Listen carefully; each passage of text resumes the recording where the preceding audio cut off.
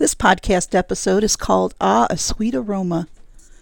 In 2 Corinthians chapter 2, verses 15-16a, Paul states the following: For we are to God the fragrance of Christ among those who are being saved, and among those who are perishing.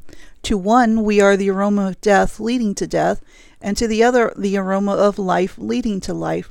Let's take a look at what this means. Webster's dictionary has 2 definitions of aroma. Definition 1a is a distinctive, pervasive, and usually pleasant or savory smell. Think of the wonderful smell of a fresh flower, or the smell of coffee brewing, or the smell of fried chicken cooking. Definition 2 is a distinctive quality or atmosphere. This definition is the one that fits the verses best, I think. So how can we be the fragrance of Christ to God among believers? I don't think that personal hygiene was what Paul had in mind, although that certainly wouldn't hurt. I think what Paul meant was how we present ourselves as Christians. Smell precedes sight.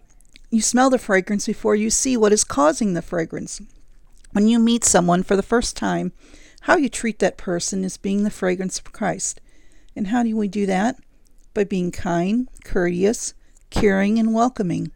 When a brother or sister in Christ is hurting, being there for them and helping, if possible, is being the fragrance of Christ. When a fellow Christian is rejoicing, we rejoice with them. Worshipping the Lord with all your heart and soul is the fragrance of Christ to God. But what about the second part of that verse? The part about we Christians being the aroma of death to those who don't believe. I think it means that our actions and words are so sweet that they are sickening. The aroma of Christ that emanates from believers shows the lost how dark their souls are and what their eternal destination will be, unless they repent and trust Christ for salvation.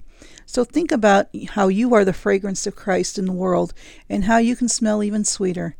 I know I am. Thanks for listening.